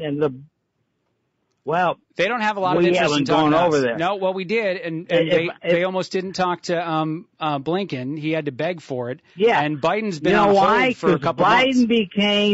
Because Biden became president. When I'm president, the first week I'm meeting with Xi. Fair enough. It may not be in China, but when you're talking, you're not fighting. Yeah. So anyway, so Blinken goes over and says a lot of things.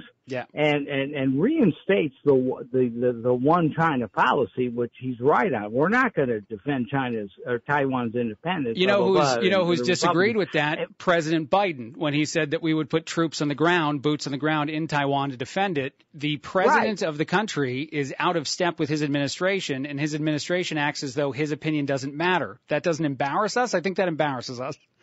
I think it should embarrass us.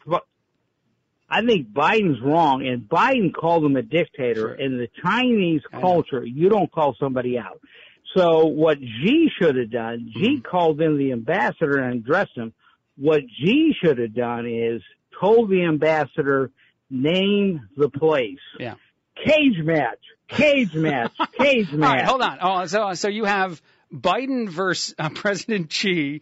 You have I changed it to AOC versus Boebert, and then the topping on all of that is Zuckerberg versus Musk, and Dana White is there on the sideline, and Joe Rogan is calling it.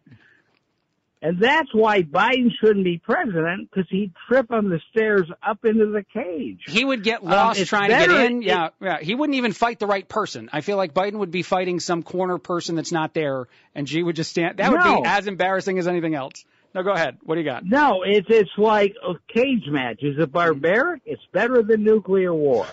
if presidents of countries have disputes, settle it in the cage. No nuclear war. Well, we don't need Biden, and we don't need Trump. Maybe DeSantis can fight. I don't know, but it's better than nuclear war. Fair enough. Thank you, Dan. I'm gonna stop it on that. I love that last sentence. A cage match is better than nuclear war. We can sell that. That can be the Dan Diorio vote for me in 2024 for president campaign strategy. Yes.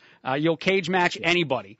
That's what we should do. Well, thanks again, buddy. What's going on in the Greg and Dan show? Anything people need to check out? Any podcast? Anything coming up on Monday? No, Greg's off this week, and I don't know if you know this. He's on fantasy striping duty. Greg's OCD. Nice. And he's always wanted to stripe lanes. Yes, because I've heard. He feels, he was on the Forest Park Drive lane, and that's what he's doing. He's striping lanes in the county. Fair enough, man. He's always doing amazing things when he's on vacation, and none of those are ever things you're making up that he's doing. Yeah, okay, cool. Yeah. I'll talk to you later, bud. Thanks so much for joining us. All right. Cool. Talk to you later. Quick break, a lot more. 1470, 100.3 WMBD. It's the Craig Collins Show. 1470, 100.3 WMBD. It's the Craig Collins Show. Thrilled to have some guests from the VFW in studio. I got Quartermaster Eric and Commander Bailey in studio with me. How you guys doing? Doing great. Doing good. All right. Wait, get a little bit closer to that microphone. Pull that up closer. So let me ask you guys first. You both served in the Navy. How interesting this whole week has been in the world of everybody that doesn't understand. And I don't even know what a submersible is until Monday compared to a sub.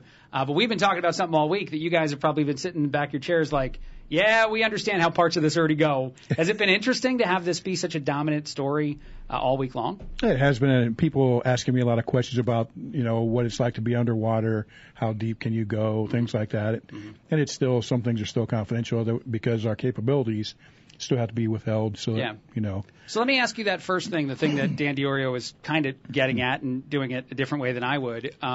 This sounded inherently dangerous, right? Like as you've been described, the vehicle itself, the 5-person submersible controlled by a video game controller, that's the kind of thing that neither of you would ever get on at any point in your life. Okay, right. No. So what do you think of the mere existence of things like that? Do you think that's something that shouldn't be accessible at all? Obviously, it made a bunch of journeys and didn't have the horrific ending we see the other day. So is this something that's bad to even have out there in the first place? Well, luck will only take you so far. Sure. So my own personal opinion, I think there needs to be some kind of guidelines for tourist safety. I mean, they went on the submersible, took that risk.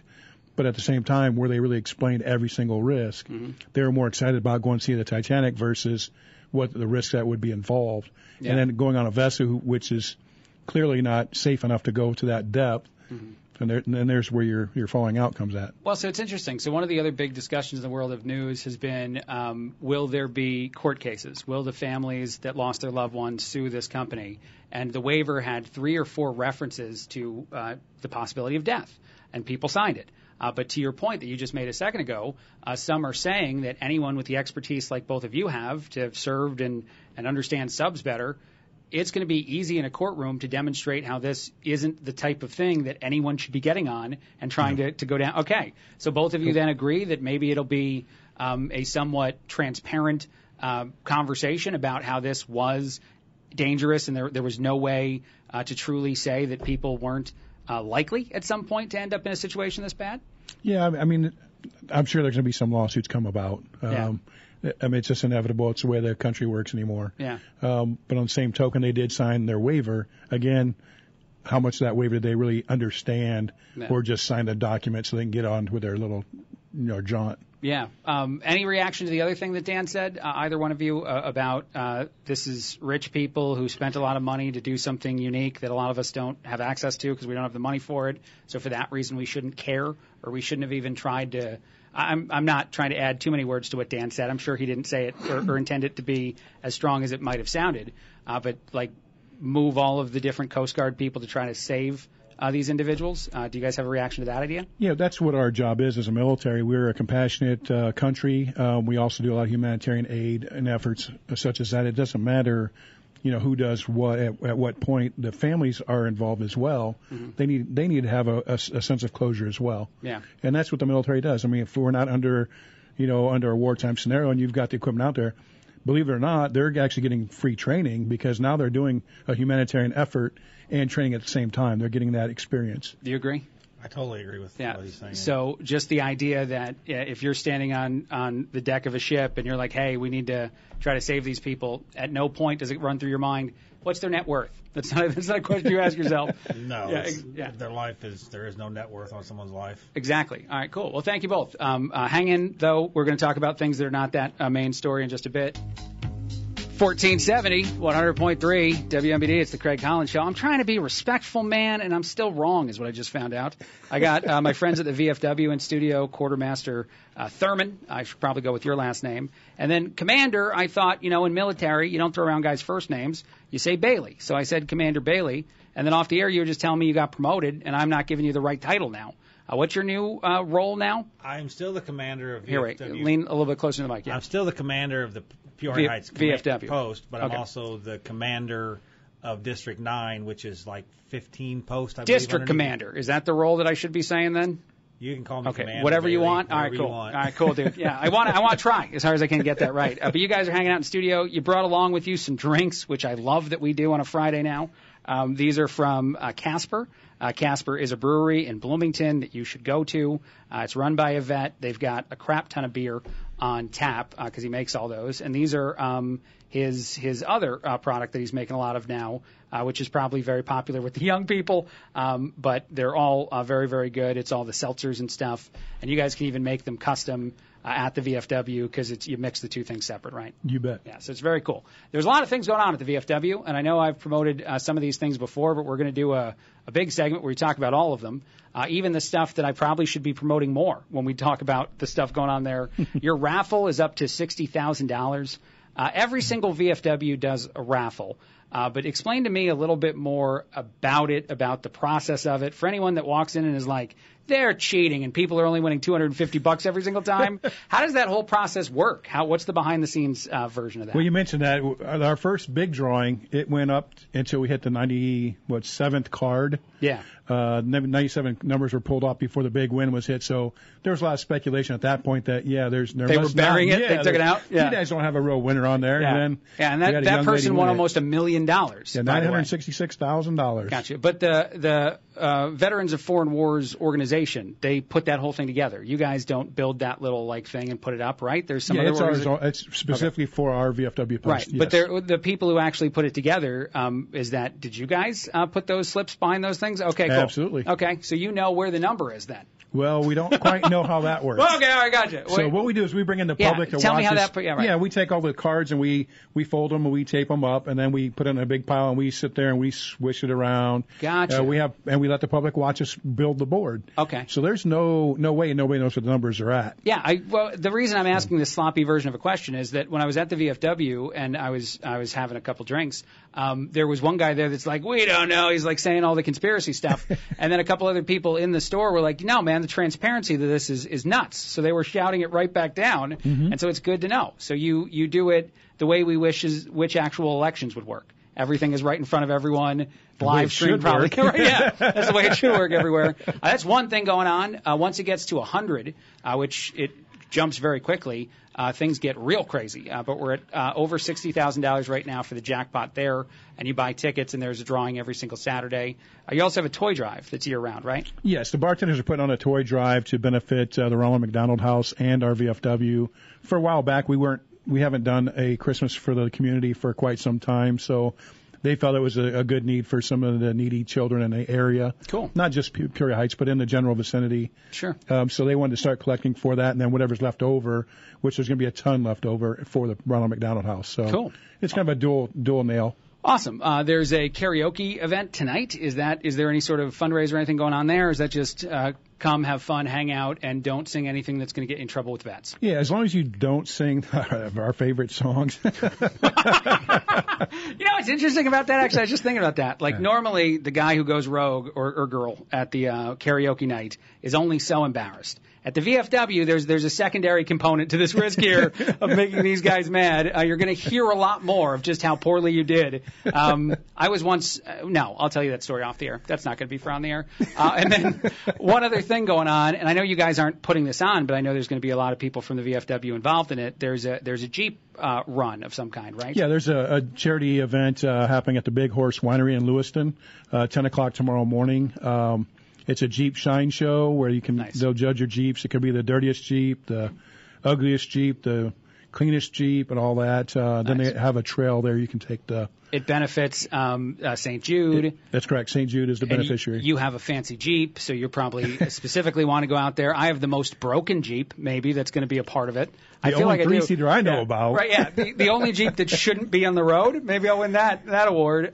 Take it in the trail. I want to watch it perform. That's what I want to see. Anything else that we should promote? Anything else going on at the VFW you can think of? I know there's a car wash coming up, too, that we've talked about before. Car wash is coming up in August. We've also got the 22 VA rotating art exhibit. Come down and check out some of the artwork that gets changed every so often. So cool. I just got a text message, and I'm not going to tell you a part of this message. He goes, "What does the VFW stand for? I don't know." And then they threw out a guess that's definitely designed to be a joke. And again, I'm not going to say that because I'd get in trouble, man. Must the FCC, be a military guy. The FCC would get upset. But for anyone that actually doesn't know the answer, what does the VFW stand for? It stands for Veterans of Foreign Wars. In order to be a member, you have to have served in a foreign country under a wartime scenario. Gotcha. And even though members are one subset of the people inside that bar every single day, it's open to the public. Anybody can go in, anybody can hang out and have a good time. That's correct. There are two other projects I know you guys are working on. Some of these might be at stages where promoting them, it's probably still a little early for it. But there's two different groups you're building. There's a youth organization or thing you're getting off the ground. And I know, Commander, you were talking about another one, too, that's in the works. What's that other one? We're trying to get our hall room blocked off so we can have privacy and get a support group started for people with PTSD or just veterans or just want to come and just talk and feel comfortable telling their story and knowing the guy next to them may understand what they're actually talking about. Yeah, and actually what's really unique about the Peoria Heights VFW is you're surrounded by 22 VA, surrounded by that art made by veterans, so it almost is a nice catalyst to some of those conversations, I think, to have that there. Flutes for Vets I had on a little bit earlier. You guys have lessons for that. But and then I know, Eric, you've been streamlining the thing with the youth. What's the goal of that project? The goal is just to basically inform our youth of what we do. A lot of things are bringing back patriotism in the classroom that they aren't getting in the classroom. Yeah. So getting them outside of the school and giving them the real resources of what patriotism is, respect, and things of that sort. That worth to them that is worthy for us. It's kind of a back and forth. Sure. Which we had our first meeting Sunday before last, and we decided they want to meet twice a month. One meeting of the month will be a hangout day where they can hang around with vets and tell stories and just kind of do not a whole lot of anything other than tell stories and learn. And then the fourth Sunday of the month they want to do an activity that benefits veterans. So cool. So this Sunday they're going to be getting together and doing some gravestone cleaning. Wow. Which I think will be a great thing for their group. They're going to get some guys together and for honor their sacrifice, a very moving kind of thing to just go through. If you haven't done it, I actually recommend anybody. If there's going to be some kids that are in that organization with the VFW out there, you probably could swing by too. Anybody listening that wants to get that experience because it is moving. I had an idea. I want to do something else. I go to the VFW a lot. I like the experience there. My favorite thing is that I can be sitting down, drinking whatever, probably Casper, and just say something. I can say literally anything I want. Someone's going to engage in the conversation. It's going to go a certain way. So I want to give the listeners a sense of that, if you guys don't mind. Sure. And you guys can say and do whatever you want outside of anything that gets us fined by the FCC. But I'm wondering if I swung by the VFW today and I just said something like this as I'm sitting down and maybe, ordering some food. Kitchen is open tonight and the food is great. About how ridiculous it is that the Hunter Biden stories aren't talked about more by regular news. Because at this point, I don't know if you guys know this, the latest update in the Hunter Biden world is there is a WhatsApp message from Hunter to a Chinese businessman that threatens the businessman by using his dad. He goes, my dad is going to make your life a problem for you if you don't do the thing you agreed upon. So the son of the then vice president was leveraging the political, actions of his dad. This is the biggest story in the world of, I think, politics, and yet it's almost nowhere. So if I said that, me, a guy who cares probably way too much and thinks about politics all the time, how would the VFW respond? I just sit down, I'm like, man, the latest Hunter Biden news, this is crazy. You'd be the majority, I believe, in the VFW. Well, what would they say? What would you say in response to that? I mean, I agree. Where in the heck is the story at? I know. I mean, it's not being talked about. It's just like everything else is getting dusted under the rug. Right. But yet there's a whole second section that well, if we do it over here, it's a crime. If we do it over here, it's nothing to be seen. Yeah, you know? yeah. It's crazy, It's again, silly. to me. Yeah, no, I know. And what's just funniest, more so than anything else, and one of the reasons I kind of think I like swinging by the VFW, is I'm sure there's somebody else in that room who will be like, yeah, it doesn't matter. Nobody cares. Like, all the opinions are there. Yeah, you might find one. Right, yeah. Well, or two. Well, what's nice about it is and maybe this is the easier way to do it than putting you guys on the spot, is no one cares what your opinion is. The other thing that I think is interesting about the VFW, it's not that they won't argue with you. Everybody's sitting there if they don't agree with you. No one's going to yell for you to get kicked out. If I think something that's different than somebody else, nobody's trying to tell me that the door is there, sir, and we'll see you out of here. It actually almost seems like they're entertained, the people inside the bar, if the conversation is not the simple, easy version that people have all the places they don't have. Well, we like to call it friendly conversation, which is the way it should be, the adult-friendly conversation. Sure. Nothing really gets heated. We know that there are people there that have opposing opinions. Right. And then if it gets too heated at one point, one just usually walks away, have a beer, or a guy will buy them a beer. Yeah. And just say, let's talk about something else, but nothing's really off limits. Right. But let's just discuss it as an adult. Yeah. And that's what we've lost, too, with even our politicians aren't doing that. They're not coming to the table and saying, okay, what's your viewpoint?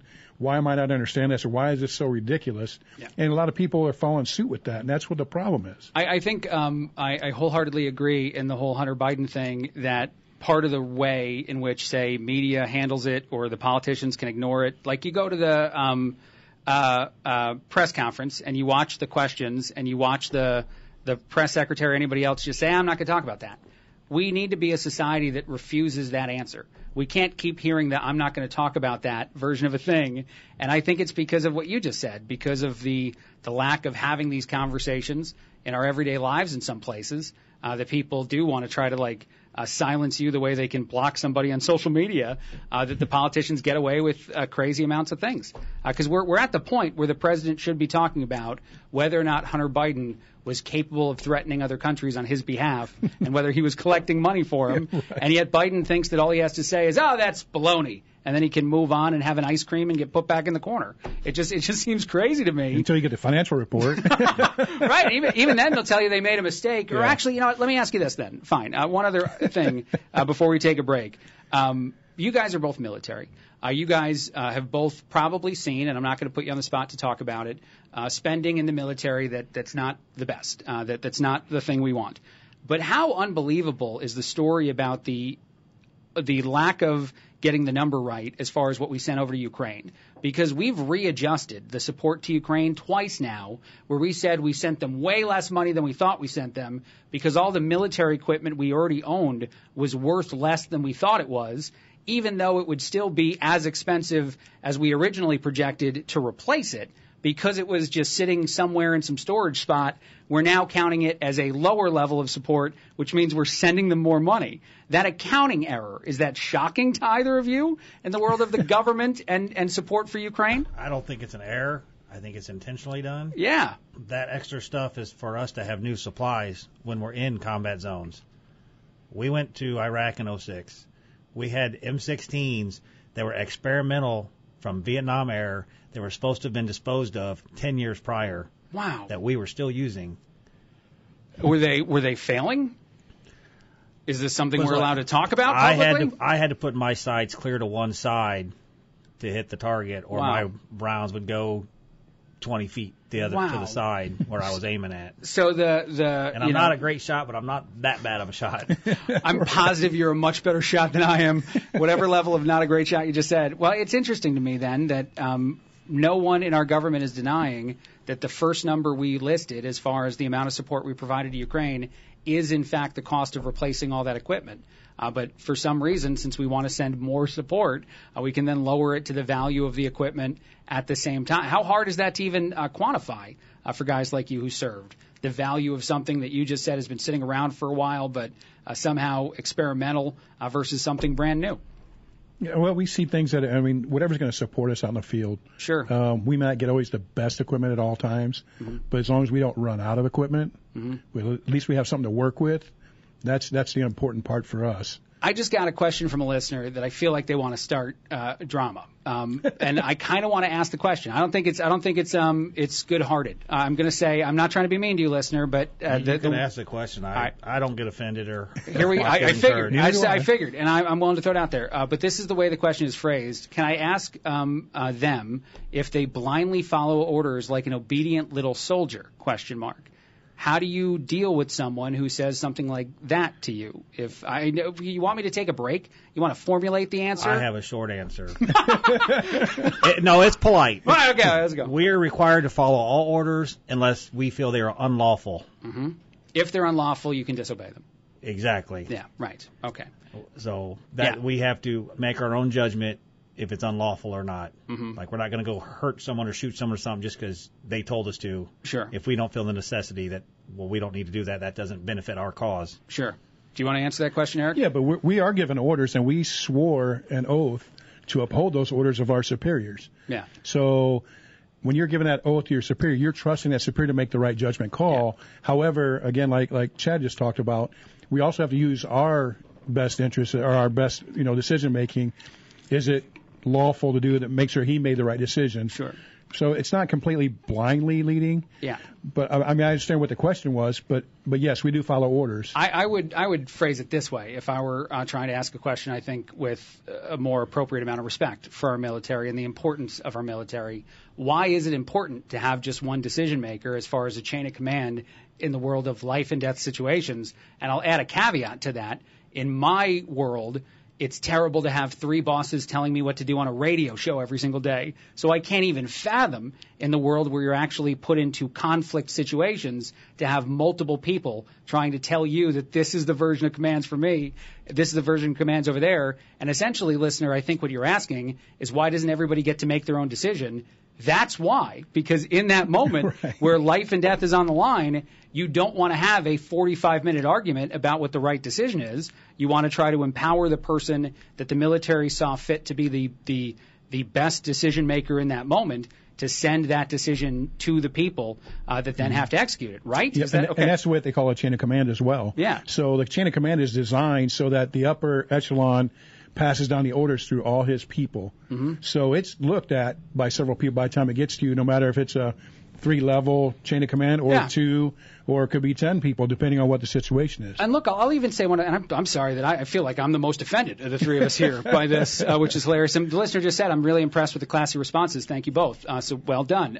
But the last thing I guess I would say, just as a side thought of that simple concept, that simple idea, is you, the 2 people sitting in front of me, chose to do something that risked your life, and you chose to do it for one reason, or well, maybe multiple reasons, but one at the high end of the list, to protect the country, to protect our country.